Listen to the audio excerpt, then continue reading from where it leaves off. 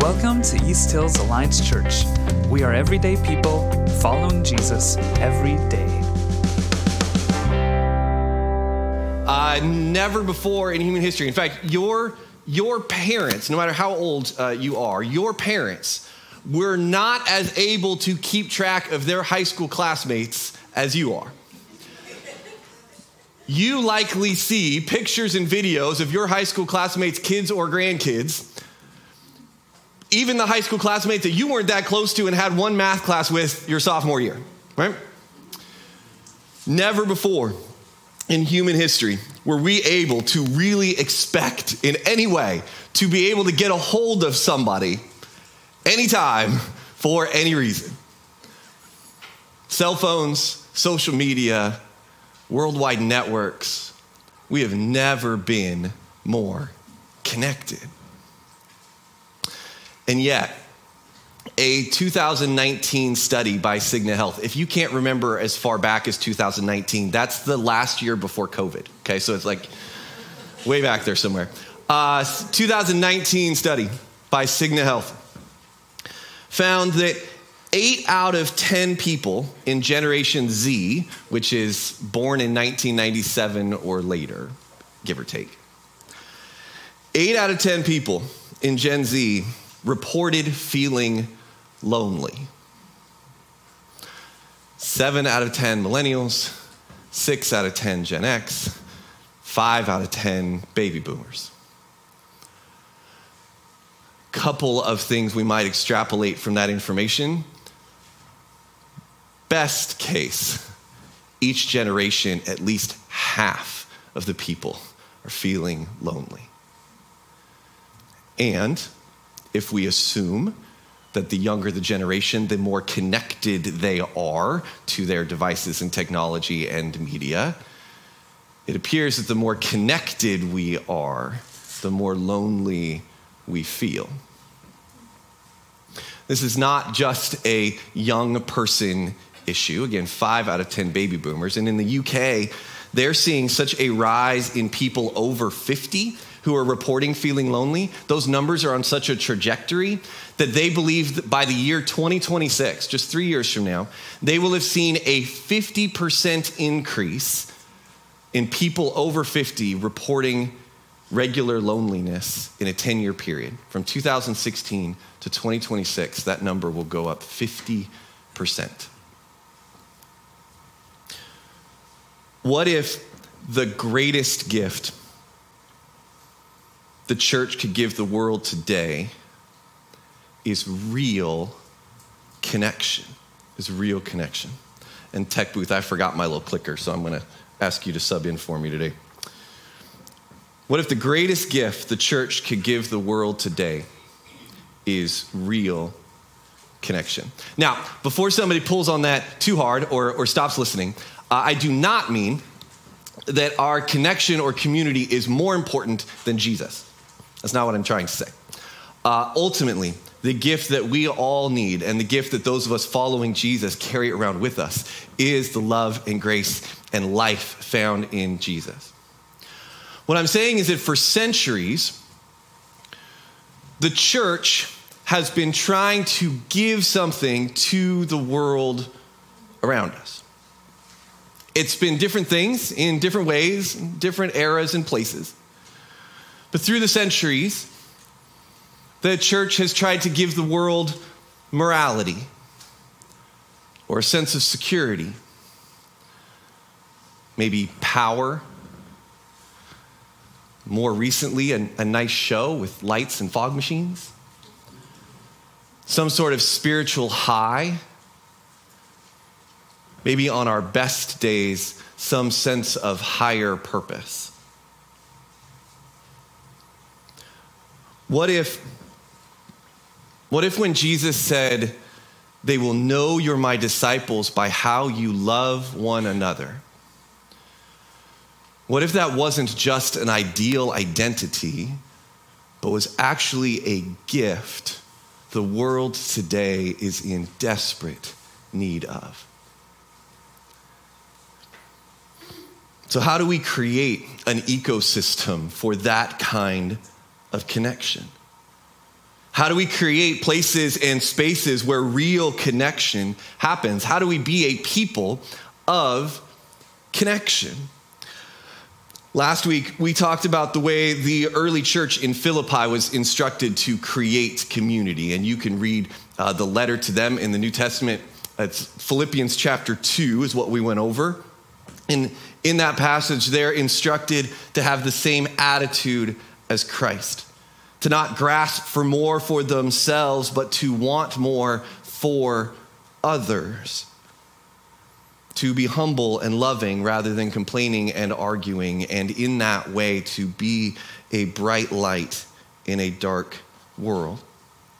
This week, I want to look at the instructions to two other early church communities and look at what it might teach us about both our church and our homes. And just to pull on one more string from last week, when I'm talking about church, when I use the word church today, we talked about this last week, that there's 4 different definitions of church. I'm not talking about an organization, a building, or an activity. I'm talking about people, us, that we are the church. So let's look at these communities. The first is the early church community in Thessalonica. And you can read in Acts chapter 17 about Paul and Silas planting this church and the chaos that they went through. After they got kicked out of Thessalonica, they moved on to planting other churches, but Paul would write back to the Thessalonian people letters of teaching and encouragement. And at the end of one of those letters that we have preserved for us in the New Testament that we have creatively called 1 Thessalonians, at the end of 1 Thessalonians, he sort of gives a shotgun blast. There's got to be a better analogy than that, sorry. But a shotgun blast of teachings, little peppered teachings on how to be a community of people. He assumes that they're going to do life together, and so he wants them to do it well. So he gives some instructions and teachings for that. So let's look at those teachings. And there's kind of a lot here. So let's try to sort it out into some helpful reminders and teachings for us. So first verse we're going to look at is 1 Thessalonians chapter 5, starting in verse 14. Brothers and sisters, we urge you to warn those who are lazy. Okay, I'm actually going to stop there because, frankly, I'm already uncomfortable. Because this, maybe because that applies to me more than I would like it to, but also because this sounds like confrontation, accusation, hard conversations. And some of you are like, oh, bring it on. Bring me the lazy people and I will tell them what's what. And I love you. And I'm so glad you're here. And I don't mean that sarcastically at all. I am really glad you're here because I need somebody else to have those conversations for me. But just kidding. I need to have them too. But I'm really glad that you enjoy them. And that's good. Other translations of this sentence where instead of warn the lazy, say to correct, I want to make sure it gets right, correct the unruly, which at first glance, to me at least, seems very different. But it's not actually once we dig into it. The Greek word there means slack, like on a rope that's supposed to be taut, that it's slacked. It means someone who is unkempt, just not buttoned up. Or a shelf that is not quite all buttoned up and put together.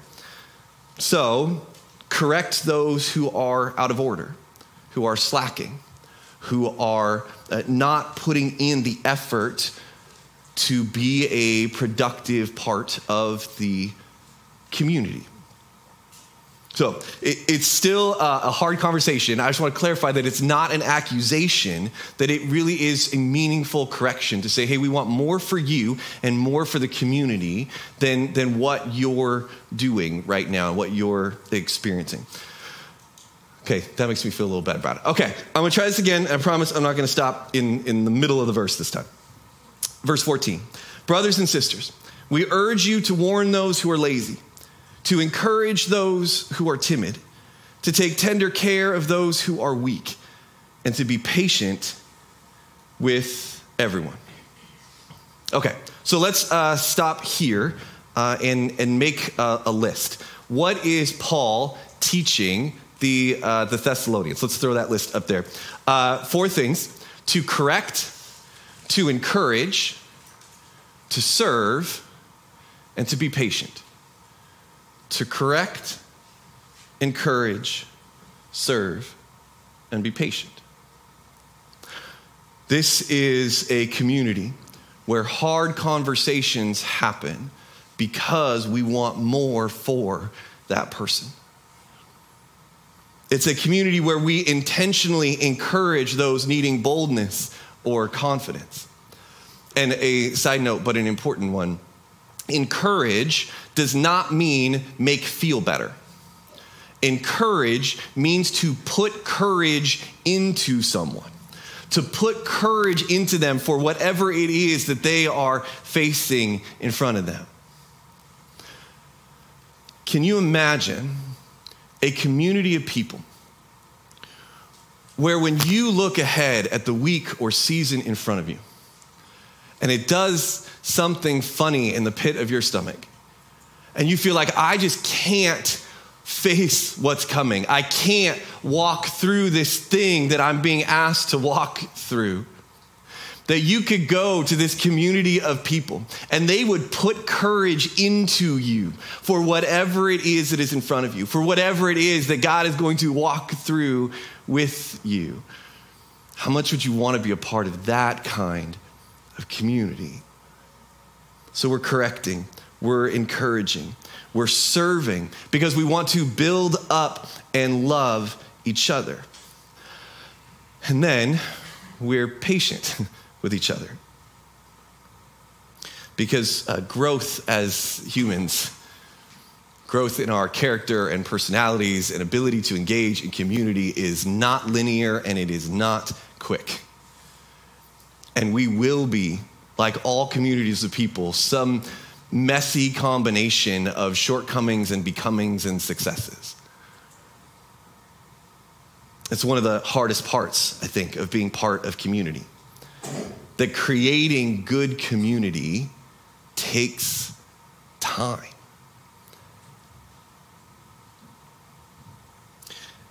Time and the hard work of sticking with someone over time.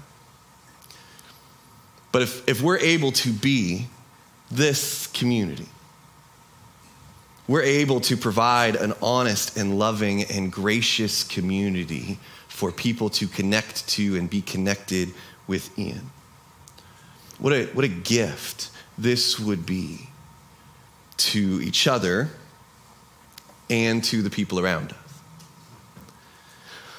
However, I think that talking about this as just a church community would be too narrow of a definition of what community we can create.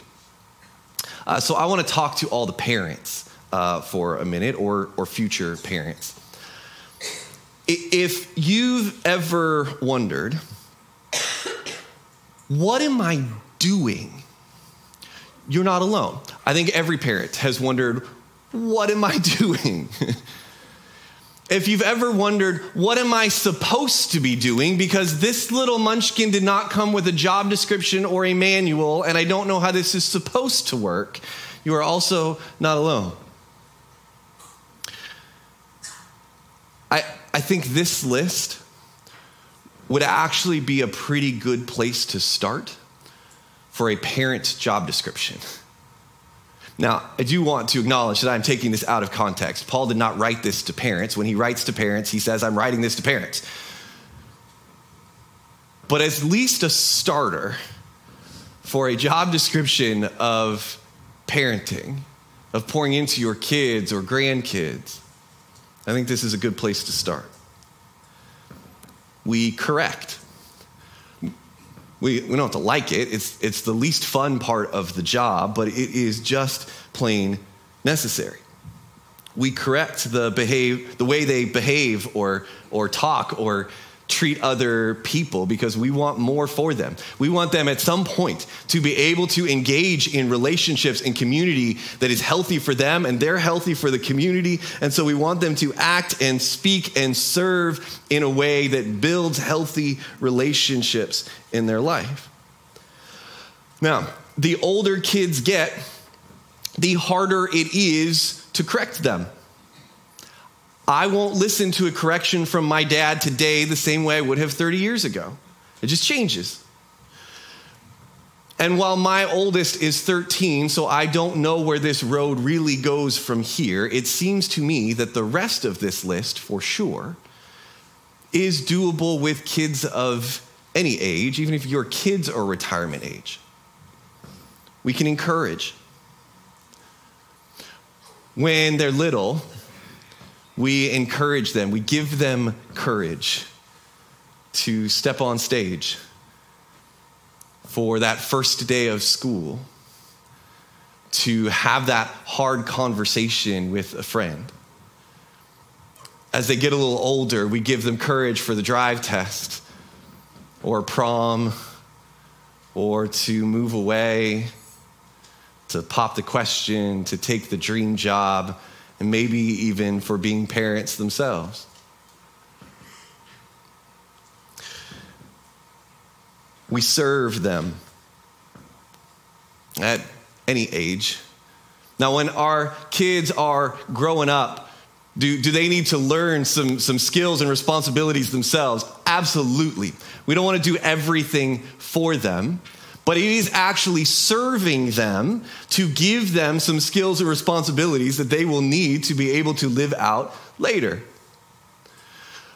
I think sometimes when we give our kids skills and responsibilities, they think it is that we want them to serve us. And while it may be nice to not have to do the laundry or the dishes or whatever it is, if that's the attitude we take toward it, we're now not encouraging or serving or building them up. We want more for them, so we don't do everything for them, but making everything that we do, as much as we can, be about serving them well. And then the hardest one, in my estimation, we're patient with them. They're growing and they're learning, no matter how old your kids are. Your 2-year-old isn't actually trying to make your life miserable. Your 12-year-old some days maybe is, but most of the time, your 12-year-old is going to waffle between acting like a 2-year-old and a 22-year-old, and whether you like either extreme or not, encourage them anyway. Your 19-year-old is going to be convinced that they have all the answers to life's problems. Encourage them. Give them courage anyway. Your 39-year-old is likely not everything you hoped they would be. Serve them anyway. And be patient with them. They are still growing and learning, just like you are. Correct, encourage, serve, be patient. What if the greatest gift a parent could give their child is real connection? It's real connection. What if you could create the kind of environment where your kids can feel loved and cared for and connected, no matter how old they are or how far away? What if the community you create in your home spills over into your neighborhood, into your kids' relationships, even your grandkids and generations to come? It is not too late to start, no matter how old your kids may be. For those of us with kids at home or grandkids around a lot or nieces and nephews that you spend a lot of time pouring into, I think it is always helpful to ask the question, who do I want these kids, this kid, to become? What are we aiming for here? It's called parenting with the end in mind. And the idea is that as we correct and redirect our kids, we want to know what we are directing them toward. What are we hoping that they grow up to be? Because the truth is, some days, with some kids, maybe a lot of days, you're just trying to get through the day. And that's okay. But somewhere in the midst of getting through day after day, we have to know, where are we trying to lead them? Because even when they're 13 and they think they're leading us, we are still leading them somewhere. We are still directing in some way. We still have hopes and dreams for who they become. So let's identify them, let's name them, let's aim for them. Okay. Let's keep looking at the Thessalonian community here and the instructions that Paul, again, is giving them about how they become this community, a healthy, God-honoring community.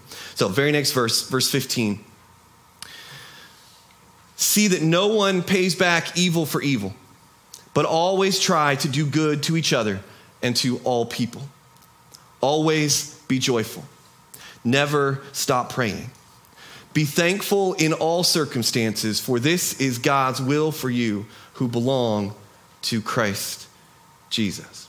Okay, so I would sum up these instructions this way. You might put slightly different words on it, but essentially, Paul is teaching them these 4 things here. Do good, choose joy, pray continually, and be thankful. Do good, choose joy, pray continually, be thankful. If you have kids in your life,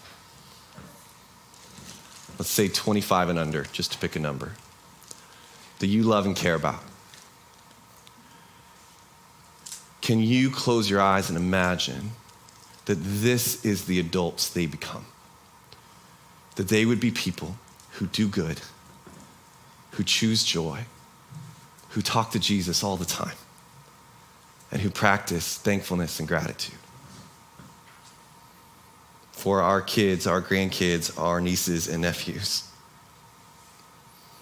If you've never wondered, what are we aiming for here? And you've got kids that you're pouring into, you should. It's a worthwhile and important question to ask. If you have asked that question and not known the answer, this could be a really good list to start with. If you've got a better idea, you've asked the question, you know what you're aiming for, that's fine. Just aim for it on purpose, okay? As you pray for your kids and grandkids, as we as a church pray for the children, the babies, the youth in our congregation, in our church community, can we pray this for them? That whatever drama and trauma they're going through in the moment, because there will be lots of drama and trauma to work through, that in the midst of all of that, we would pray that this is who they are becoming. People who do good and choose joy, who talk to Jesus and practice gratitude and thankfulness. Let's put all of these instructions to the Thessalonians up together here.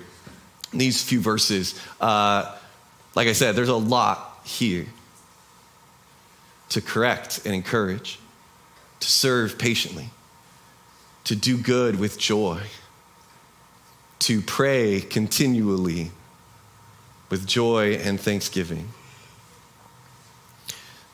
This kind of community creates real connection.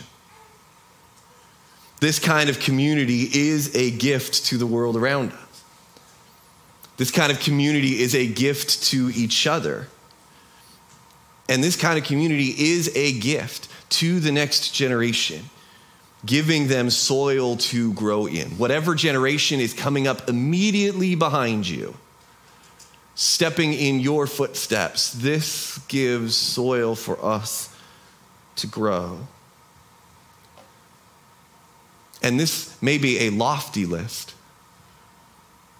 but it's achievable, or at least aimable. I meant to come up with a better word than that. I don't have one, but aimable. We can aim for this, right? This is a list that we can go after. This is a community that you can aim to create in your home. And from your home, spill over into your neighborhood and the world around you. This kind of community can be your gift to your family, your neighbors, even to yourself. I want to look at one more set of community instructions and how that plays out in our church community and in our homes and relationships. And the letter we're going to be looking at is the letter to the Hebrews in the middle of the New Testament there. And it's a letter written to early Jewish Christians. So they are Jewish by birth and heritage, upbringing, and they have decided that they are going to follow Jesus with their lives. And they are now scattered all over the known world, to them at least. Not because they moved around for work, but because of the persecution that they were facing to Jewish people and then doubly to Christians. And so they have been scattered, uprooted from everything they knew, running literally for their lives, trying to figure out how they follow Jesus. Is it worth it to try to follow Jesus if this is what it looks like? And how do we, a very communal people, continue to live in that way when we are scattered all over the place? And so this letter is written to them intending to affirm that Christ is the answer in their crisis, to encourage them to persevere and keep going, and to remind them of the hope that they have in Jesus. So as part of that encouragement to keep going together, even from their scattered places, this is Hebrews chapter 10, starting in verse 23. And some of this may sound familiar. Let us hold tightly without wavering to the hope we affirm, for God can be trusted to keep his promise. Let us think of ways to motivate one another to acts of love and good works.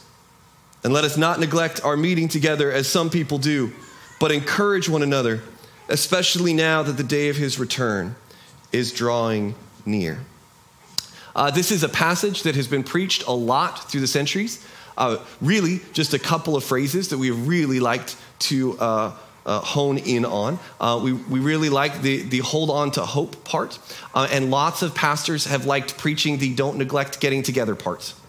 Whatever reasons that might be, depending on how cynical you're feeling this morning. Okay? The problem with emphasizing the don't part, don't neglect, don't lose hope, is that it has diminished and in some ways completely overshadowed the do parts. In other words, the why. Why are we a community that gathers together? Why do we follow these instructions? So here's the list, the community traits that these scattered believers are instructed to maintain. That they would hold hope. They'd create love and good works. That they would motivate it in each other. That they would stir it up in their community. That they would gather together. And they would encourage. There's that word again, encourage. That they would put courage into one another, no matter the circumstances they're facing. And their circumstances are hard. They've lost everything they've known. They're on the run. They're scared. They're trying to settle into new communities that are unfamiliar, learn new cultures. That they would put courage into each other to face what's in front of them. we enter into community to build up courage and hope and acts of love. I know when my circumstances get hard, when my plans fall apart, when my faith is flat, I lose hope and courage very quickly. And I need, and I believe we all need, people who will remind us of our hope. People who will hold on to hope with us. People who will turn our gaze toward Jesus, because when we lose hope, we are staring despair in the face. And a lot of you, if not all of you, have been there, where we're staring at despair, and especially when we know that we're supposed to be people of hope. I follow Jesus. I'm supposed to have hope today, and I don't feel any of it. And I'm just staring at despair, and I don't know what to do. And despair has this amazing way of doubling down on despair, where you've locked eyes on despair, and it just seems to overwhelm you. We need people who will come alongside us. Say, hey, I need you to turn and look at Jesus, because whatever disappointment you see in the eyes of despair does not exist in the eyes of Jesus. Whatever self-loathing you see reflected in your despair is not reflected in the eyes of Jesus. We need people who will turn our attention and remind us of the hope we have in Christ. We also need people who will confront head on our desire for revenge, our desire to justify, our desire to wallow in our circumstances in self-pity.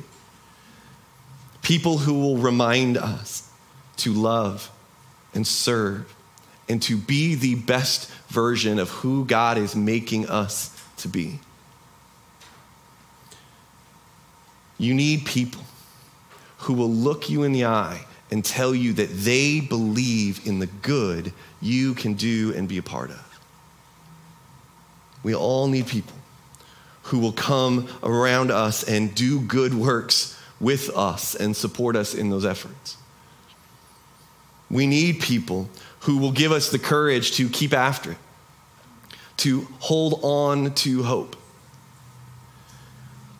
to show up with good works in bad times. And so we keep gathering in any form possible to build up and to be built up, to come from our scattered everyday places and create a community of love and good works, of hope and encouragement. So now I want to take a couple moments to talk to all the married people, or the married one day people. I don't mean married for one day. That's not what I meant. I mean, you may be married one day in the future. That's it. Okay. English is funny. So, there is this trend you may or may not be aware of on social media, marriage goals, right? I don't know if it's a trend. That's maybe a little strong. There are people who will post it. It seems to me that it is often about working out together or pranking each other. And I'm not quite sure why those two rise to the top of our marriage goals, but they do on social media. And if you want to do those things, by all means, if that is good for your marriage, please do that. That is fantastic. But if you want a marriage that will be a gift to your kids, to your grandkids, to your neighborhood, to your church, I'd like to suggest this list as a good goals list to lean into. That we would hold on to hope together. There's something about hope that is easier to hold on to with more than two hands. That when we're facing despair, others would come alongside us and hold it with us. I wouldn't have worded it this way before this week. and going through this passage. But I believe that most people walk away from marriage, right or wrong, because they either lose hope or misplace their hope. For some, that's actually really healthy, that they give up the delusional hope that their spouse will stop abusing or cheating. For others, it's a misplaced hope. They put their hope in good feelings instead of a good life. They put their hope in a fantasy instead of faithful love and all of its echoes and repercussions. They put their hope in some other person instead of in the growth, the exponential growth that only comes from faithful dedication to someone or something. Marriages that last, marriages that bless generations and communities, hold on to hope.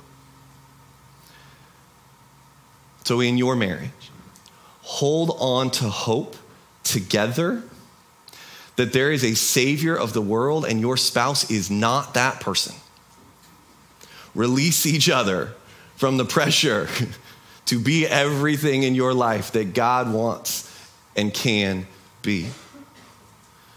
Hold on to the hope that on the other side of this fight, this unpaid bill, this parenting nightmare, there is a marriage worth fighting for.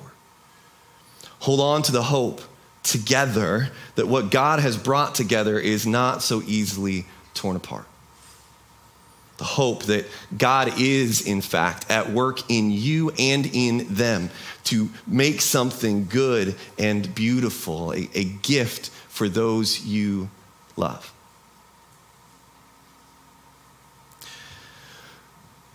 Hold on to hope. Create love and good works in each other. Now, I do want to say here, and maybe I should have said it earlier, that I am very aware, and hopefully you are too, that you cannot control what the other person in your marriage does, nor should you try. And this list is significantly easier to go after and attain in some measure in a marriage when both people want to love the other one. I get that. But I also know that marriages spiral when both people take a stance of, well, if I don't feel loved, I won't love you. So inasmuch as it is up to you, do what you can to stir up, to motivate, which is, by the way, very different than demand, to stir up and motivate love and good works in the other. To stir up a feeling of love in them that draws out love and good works. Maybe even go and do good works together, good works of love in your family, in your community, and see what that stirs up in you and in others. And then make sure that you are gathering together, that you're getting together in some way. Date nights, nightly dinners, prayer times, whatever it may be for you. Don't neglect the gathering together as some people do. Make it a priority to be physically and mentally present with each other. Even when hope is hard and love is not stirred up. Maybe especially when hope is hard and love is definitely not stirred up. Make it a priority to gather together and build up courage in one another. Believe in your spouse. Fight alongside them through the doubts, through the overwhelming circumstances, through the losses and the grief. Be the one who tells them that you believe in the good that they can do. Create a marriage in as much as it is up to you, a real connection. Because that kind of marriage is a gift to your family, to your community, to you and your spouse. Now, whether we create this kind of community in our homes or in our church, we are creating a community of love and good works. Your home, no matter your marital status, your family situation, your home can be a place of hope and encouragement for kids, grandkids, neighbors, friends. And our church, when we gather together from our scattered places, can be a place of encouragement and hope, love and connection in a world that is desperately in need of all of that. I do want to acknowledge one more significant truth. So if your eyes glazed over when I said the word marriage, come on back. One last point. This type of community that we've been talking about this morning, one like the Thessalonian community or the Hebrews community, takes persevering work. Patient, persevering work.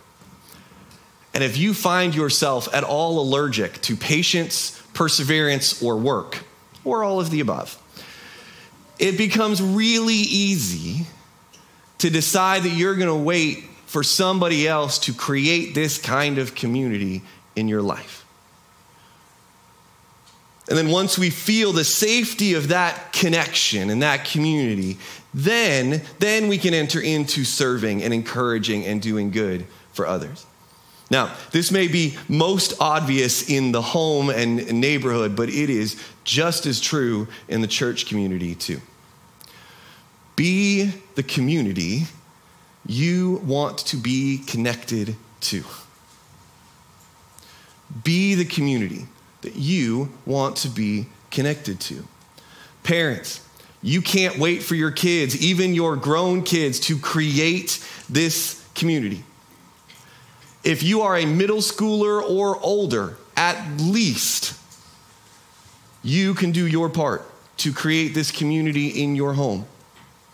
If you go to school every day, you can do your part to create this community in your school. In any group you're a part of, your bunco group, your stamp club, your workplace, your retirement home, your family reunion, be the community you want to be connected to. This is your gift to your kids, your parents, your neighborhood, your classmates, your barista, your coworkers. This is your gift to your church. As you look around this room, this is what we give to each other. This kind of community. What if the greatest gift that you can give the people you love is real connection?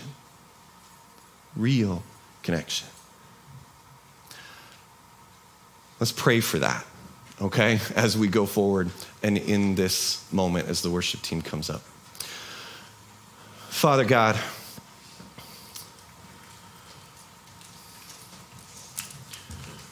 would you create this kind of community in us? Would you create this kind of community in our homes? Would you grow our ability to correct and be patient, to serve and do good? Would you make us a people who put courage into each other and remind each other the hope we have in you? Father, we have this potential gift that you are calling us to, that you're stirring up in us.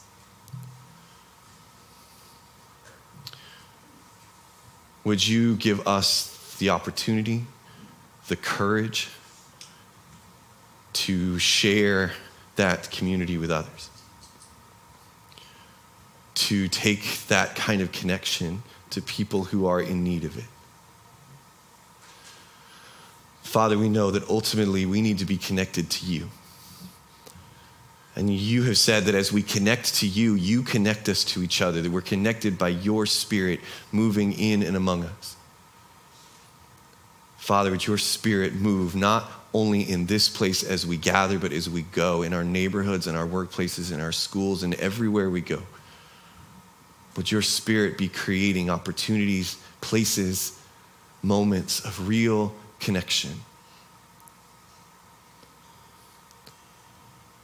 where people find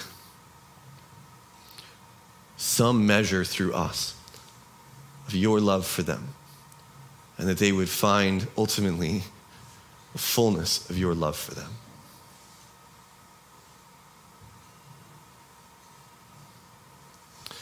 Father, would you build this community in Cowles County, in our neighborhoods? Would it start with us? We pray in Jesus' name. Amen. Thanks for checking out our podcast. You can learn more or connect with us online at easthills.org.